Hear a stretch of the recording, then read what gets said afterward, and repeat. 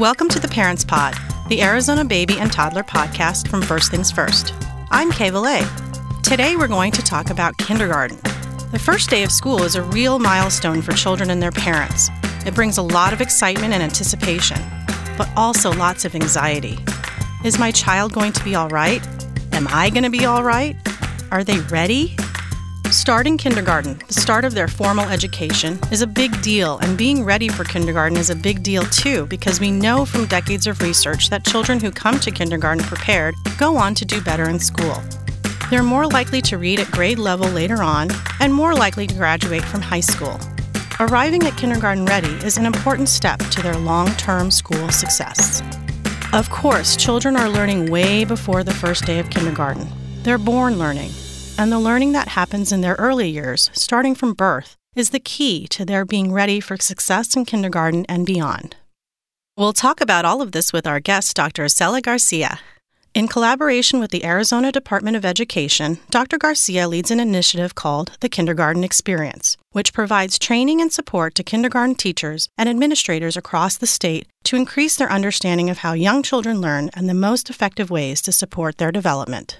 Her expertise is the result of more than 10 years of experience as a classroom teacher and 12 years as an administrator of early childhood programs. I'm not sure where Dr. Garcia's energy comes from, but she has a lot of it. She's incredibly passionate about young children, and especially their social and emotional development. And I hope you find our conversation both informative and inspirational. Welcome, Dr. Garcia. So nice to have you today. How are you? I am well. I am happy to be here. Wonderful. I'm hoping you can tell us a little bit more about the kindergarten experience. Well, the kindergarten experience came from the Department of Education. The Department of Education began working on a K-3 formative assessment. And what that really means is they're looking at how to assess children in a way that helps teachers better plan and better support individual children in the classroom. So it's not a test. It's not what we think about in terms of assessment. It's a way that teachers, it's a process actually, of teachers engaging with children in a way that helps them understand what they need to do to support individual children.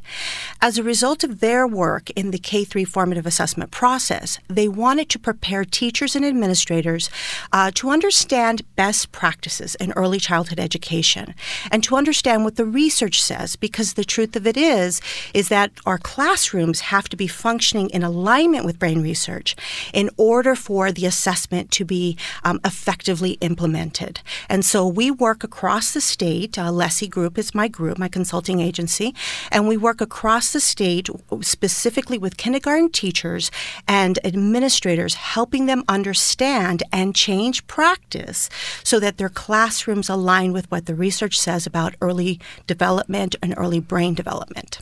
So what is the brain development telling us for kindergarten through third grade? What we understand is that young children need to be actively engaged in their learning.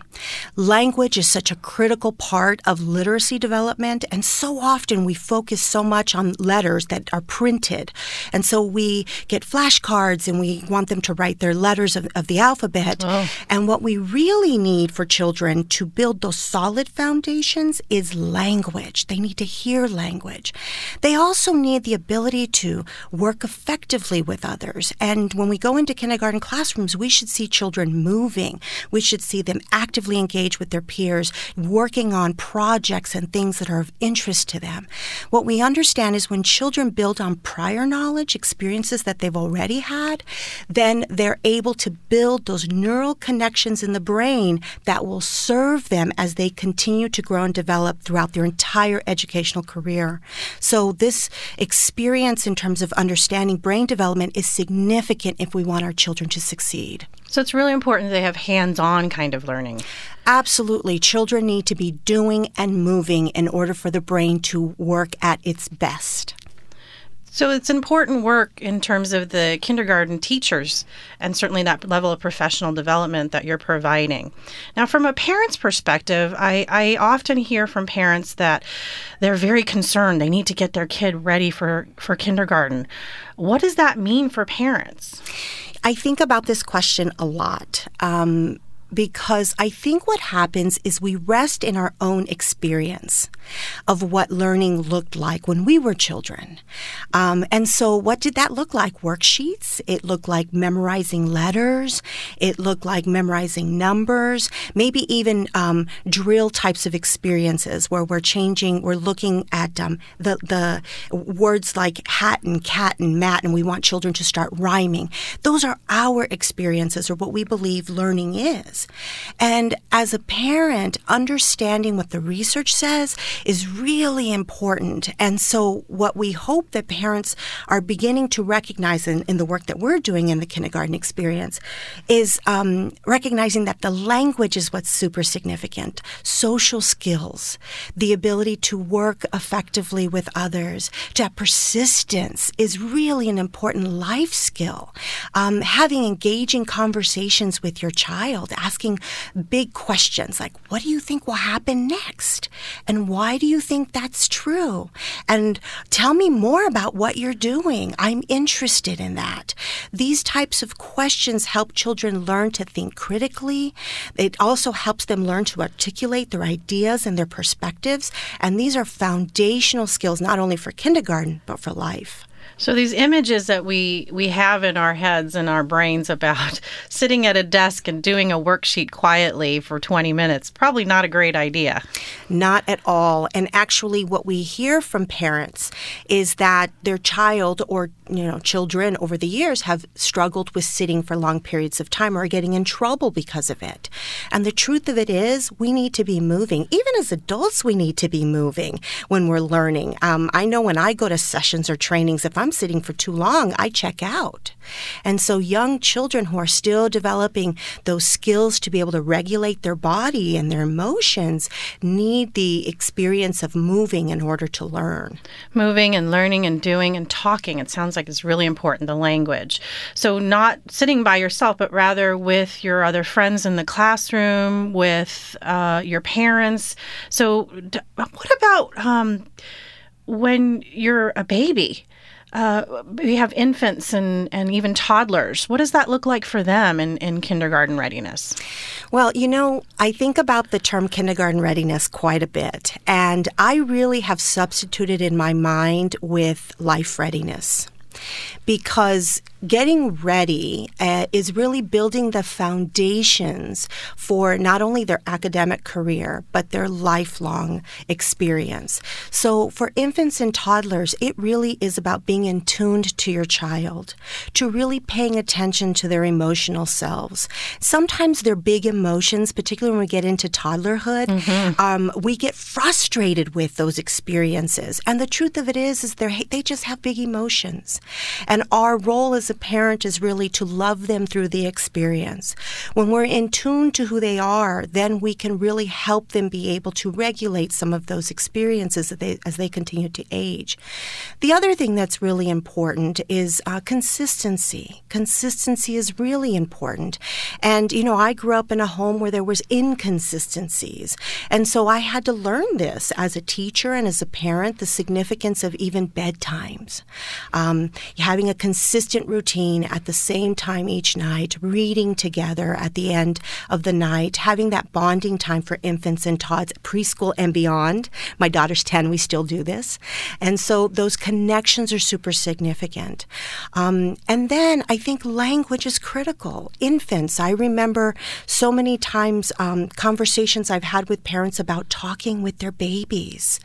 And they're like, oh, well, they don't understand. Well, they totally understand. What's happening is that not necessarily the language and what it is that we're saying, but they get a sense of our emotional state of being when we're talking. They get a sense of comfort or not, depending on our tone and what's happening. They're hearing all the nuances of the sounds of the letters. And quite literally what's happening in these little babies and toddlers is they're developing a foundation for what's going to be their literacy development, which is reading and writing. This happens from the very beginning of life.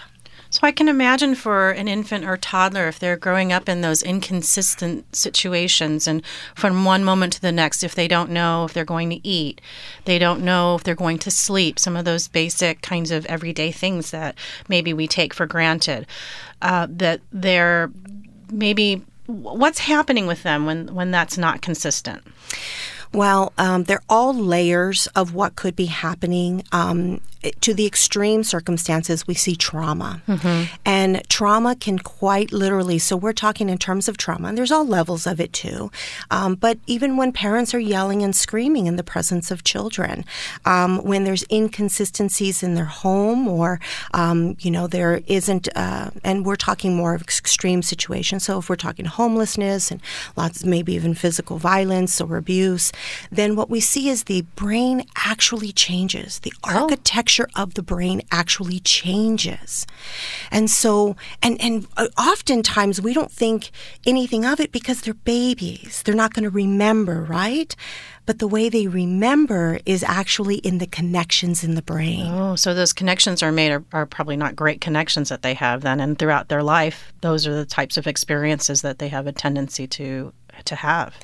Absolutely. And what happens is these, in the first 5 years in life, are the foundation for their ability to have relationships, to connect, and even vulnerable relationships with our partners in life, friendships. All of these foundations begin in the first 5 years in life. That's pretty critical.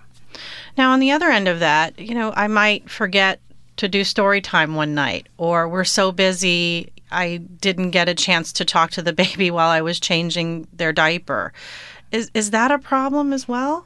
No. It happens. We're human.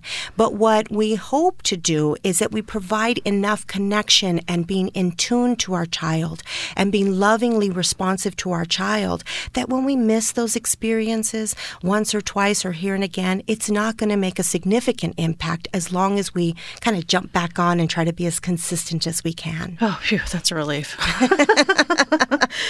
So, can you tell me a little bit more?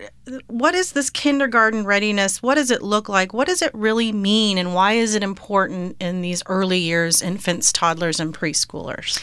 Well, I just shared that we often go back to what we believe learning looks like, sitting for long periods of time and worksheets and knowing your letters of the alphabet and the numbers.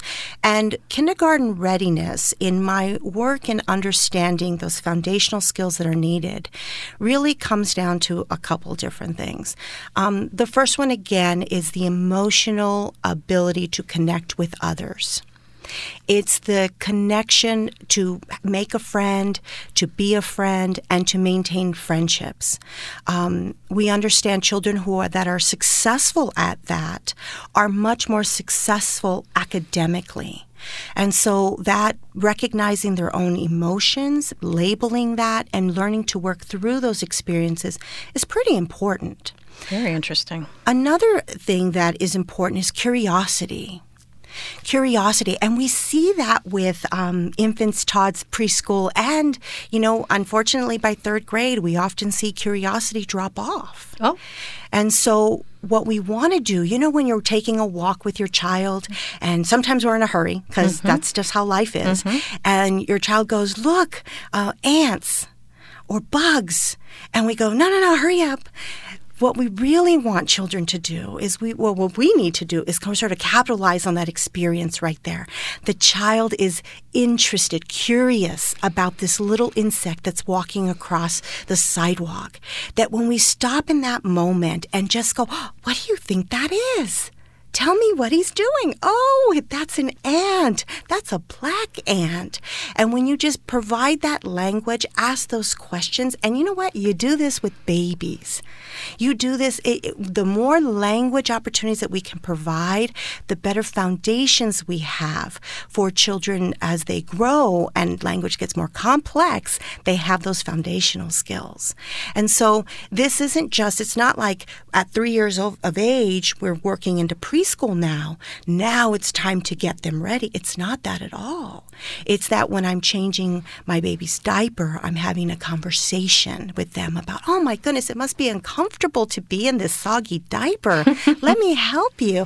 And I'm going to take it off. Now I'm pulling off your pants. And, you just walk and talk through the experience. There's bonding that's happening. There's language there that's happening. And that significant dance that's occurring is so critical for that relationship piece as they continue to grow and develop, and as well as their academic learning piece. So it really is the everyday moments, and it really does start very early. Absolutely. Thank you. So it's not really a one moment in time.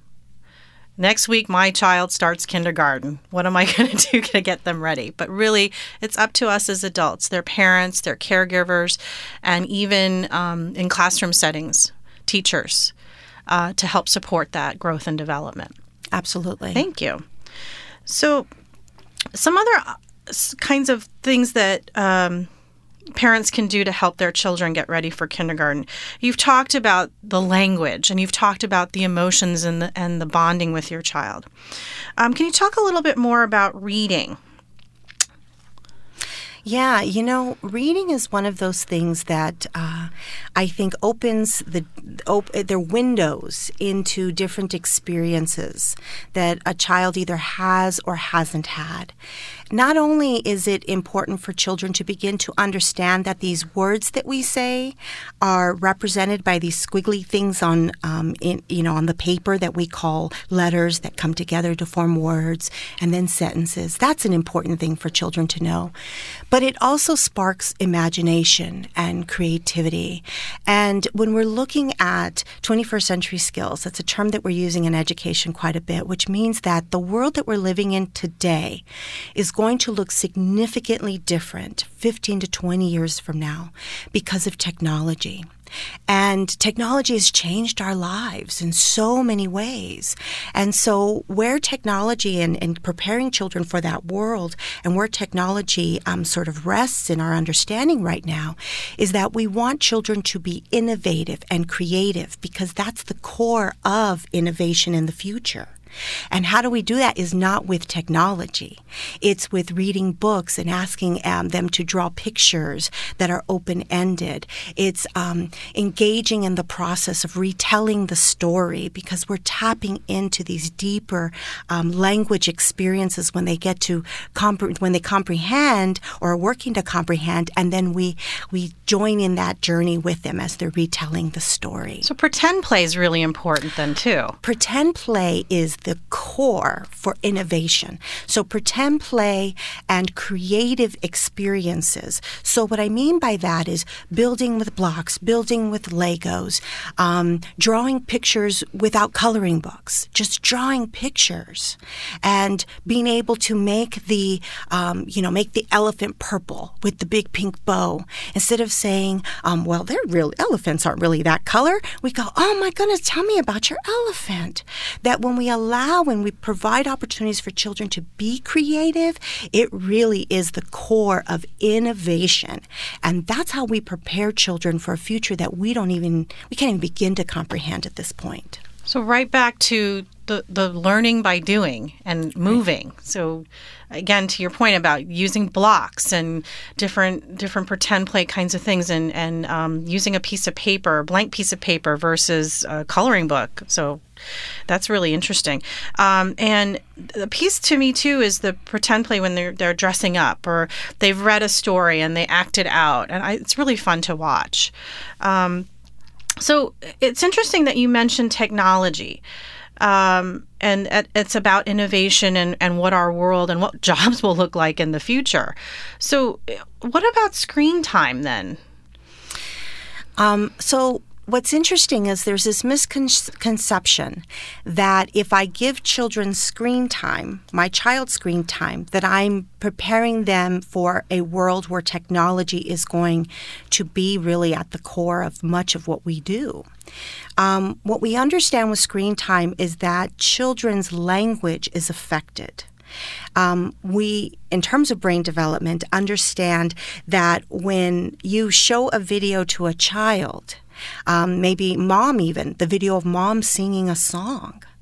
And then we watch when the mom comes into the room and actually sings the song with the child, that the brain actually fires up far more when there's actual engagement with a person. So then, and what's so interesting is that we have this perspective that as long as they're watching educational videos, that it serves a good purpose. Now, I will tell you that educational videos are better than other things that are out there, but really what's most significant for children is the human connection. And when we do brain studies, we recognize that it fires up so much more with an actual with a person who's engaging wholeheartedly with the child.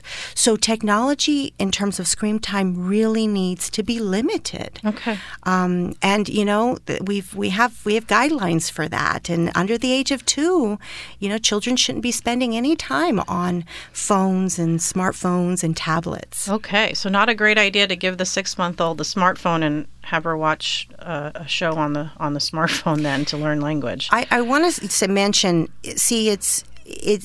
our babies will be quiet. They get quiet. Mm-hmm. Their attention gets to the screen, and so it's real easy to want to give something to your child who might feel distressed, because now they're no longer distressed. If I put a cartoon in front of them or something for them to do, all of a sudden now my child is no longer sad or frustrated.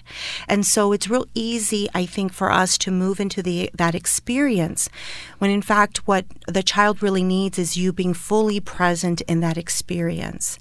So I as an adult should probably put the phone down too if I'm with my child. Absolutely. Okay. Yes.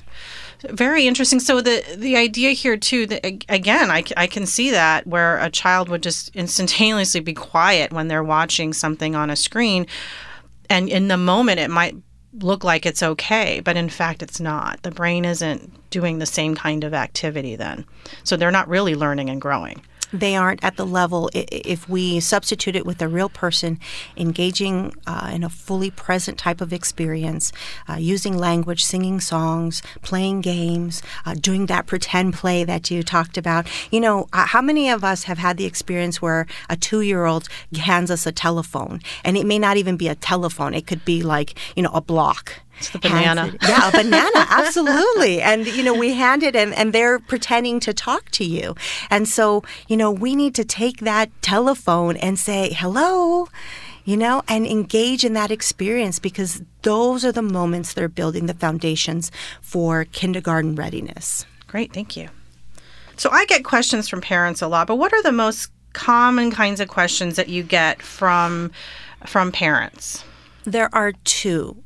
The first one is the types of learning that is happening. Young children, as I mentioned, need to be actively engaged. And parents will often reach out to us because their child is expected to sit for long periods of time working on worksheets. And that's what we're doing in the kindergarten experience, is we're helping to inform teachers and administrators about best practices and early brain development so that children are learning and moving and grooving, is what I consistently say. And so what we help teach parents in I think it's kind of their journey of trying to meet the needs of their particular child. Often it's not always, but I will get a parent reach out to us that says, I have a son who is kind of everywhere, from every which direction. What can I do to help him stay engaged, to learn? Because the concern is, oh my goodness, is he going to know enough? Is he going to learn enough? My experience as a classroom teacher, I remember so vividly, I would be at circle time with my group of children, and there would be one child who didn't want to join us for whatever reason. He'd be in the library area, and I would ask a question about the book we were reading, and he would throw out the answer from the other side of the room.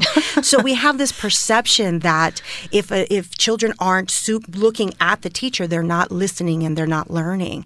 But all of us learn in such different ways that the key is to figure out what works best for your child, the types of experiences your child needs, and advocate for that.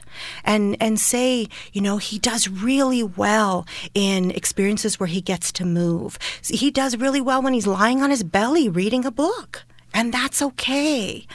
So I think it's important for parents to just key into who their child is and speak on that behalf. The second thing, I think, in the questions that I get is often around behavior. I often get questions about, my child is melting down, or he's having a hard time going to kindergarten, doesn't want to be there. And so often we forget that they're only 16 months old. And that their big emotions of leaving mom. I mean, when you think about it, like I've been with mom and dad and my family every moment of every day. And now you want me to go to this place and trust this person who they call my teacher with all these other children. And it's hard to even say, hey, look at me. Notice me when there's 25 plus children in the classroom.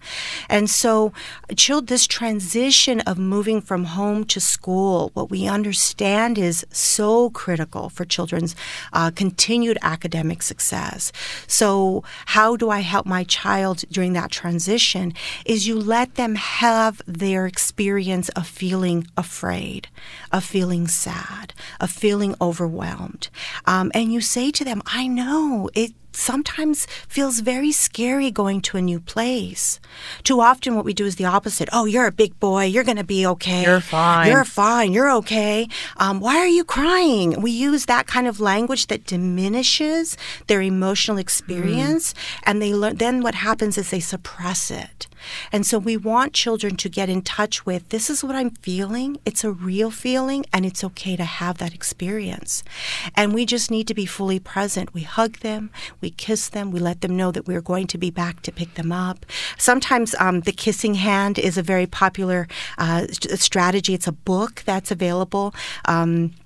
That many children, young children love, but in my classroom, parents would sometimes put red lipstick on. Even my dads would do it because they help transition their child, put red lipstick and kiss their child's arm. We did hand first, but because we do so much hand washing, that didn't work. We washed my dad off. And so we would do the arm. And so just to know that I'm going to be back, and just because I'm not here doesn't mean that I'm not still a part of you. There's that safety, secured, the consistency thing too. Yeah. Absolutely. I'm always going to come back to get you. Yeah. Really, again, important for adults to acknowledge and empathize and be present in the moment, again, everyday moments, and acknowledge their feelings and their emotions and what is happening in the moment. Yep. So really, we've talked about kindergarten readiness. It's really about life readiness. Yes. And so in these approaches to learning, not only from how parents support their child, but also from teachers and how we work in the classrooms and how we work individually with each child, this whole child approach, if you could speak to that a bit. So when we're really paying attention to the whole child, well, let me back up a little bit. Historically, we have paid attention from an educational perspective to the cognitive growth and development. That's the what we perceive as the learning piece of reading, writing, and arithmetic. To just kind of, I think a lot of us have heard that expression, and so that has been the focus in education for a very long time. And what we're recognizing is that in terms of brain development, there's more to a child than reading, writing, and arithmetic. There's their social development, their ability to connect and work effectively with others, to be able to communicate their needs, their emotional selves. So that's the part within them of recognizing their emotional state of being. How am I feeling? What do I do with those feelings? What happens when I feel out of control, overwhelmed, fearful? What do I do with that? Those two things are critical, and that's really a life deal. Language and communication is significant as well. There's so much emphasis in reading by third grade, and we then, because of our experiences, we push the letter recognition, the writing of the letters, the recalling of letters, but really those foundations are language. It's using sophisticated language with your child. It's, kind of not making it a simple statement, but using language that's going to help them kind of extend their understanding of something. Even when you walk down the street and you notice a cloud, you go, tell me about what you're seeing. Do you notice how enormous that cloud is? And so you use that expanded language to really help them build that vocabulary. It's also their physical development. Oftentimes when we have children, let's say, walk with their hands right next to their legs when they're walking, they just started walking just a couple years ago, not very long. So they need their hands to sway back and forth in order to provide balance.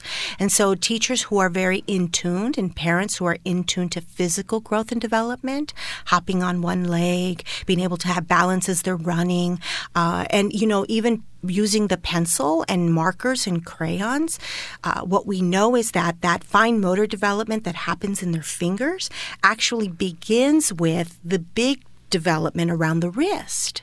And so in order for children to be able to manipulate things like pencils and markers and crayons and those kinds of things, we have to develop the wrist muscle first, which is like painting.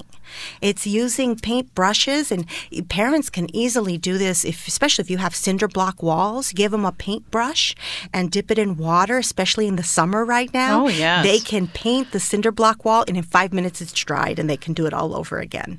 And so those are developing the physical muscles that children will need as they continue to grow and develop. So really important before a child can sit down with a pencil and write letters or even color with crayons or markers, there's a lot of fine motor development that has to happen. And young children are big body. They need big body movement.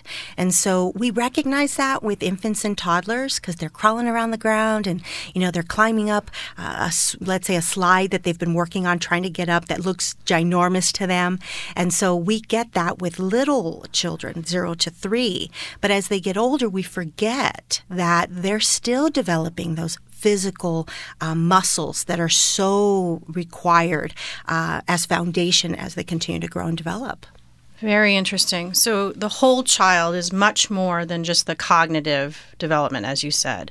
It's the motor development, both large muscles and small muscles, language, emotions, and all of that working together that has that lifelong impact and the academic success in school. When we recognize or we think about high school and college, now when we get to those levels, we're asked to do something creatively, to do something innovatively, to build and construct something in some of our classes in college. And, with that learning becomes much more sophisticated. What's happening at that level is we're tapping into all of the years before. And so if I'm 17, I'm 16, I'm 14, I'm 12, I'm 10, I'm 5, I'm 3, I'm 1. And so all of those years of experiences and opportunities for learning and investigation and someone supporting my curiosity all are in that child who is now being asked to do something at a much higher level. And we sometimes forget that. We forget that all of the experiences we're having lead us into the future. Thank you. This is the Things You Can Do part of the pArentZ Pod, when we talk about how you can connect with programs and services in your Arizona community to get more information or to get some one-on-one support. Quality childcare and preschool programs can be incredibly helpful in preparing young children for a successful transition to kindergarten. Quality early education includes hands-on activities that stimulate positive brain connections in young children, learning environments that encourage creativity and imaginative play, and positive relationships between teacher and child that gives kids the individual care and attention they need to learn and thrive. To learn more about quality childcare and preschool, visit qualityfirstaz.com. Quality First is Arizona's quality improvement and rating system, and it's one of First Things First's signature programs. Currently, more than 1,000 childcare and preschool programs participate in Quality First. Again, to learn more and find participating programs near you, visit qualityfirstaz.com. And you heard Dr. Garcia talk about the importance of language, talking with your child. Having back-and-forth responsive conversations with baby, toddler, or preschooler is about the best thing you can do to help prepare them for success in school and in life. To get some tips, visit readonarizona.org and look for information about Smart Talk. You'll see how easy it is to bring words and conversation to your child in ways that really make a positive difference. And there are all kinds of family support programs available across Arizona. Parenting classes, home visiting programs, wonderful free programs that help you support your child's healthy development and learning. Go to the First Things First website and find your local FTF region to learn about the programs available near you. FirstThingsFirst.org. The pArentZ Pod is brought to you by First Things First. First Things First is committed to supporting the development and learning of Arizona's kids from birth to age 5, so that more children arrive at kindergarten healthy and ready to succeed. For more information, visit us online at firstThingsFirst.org.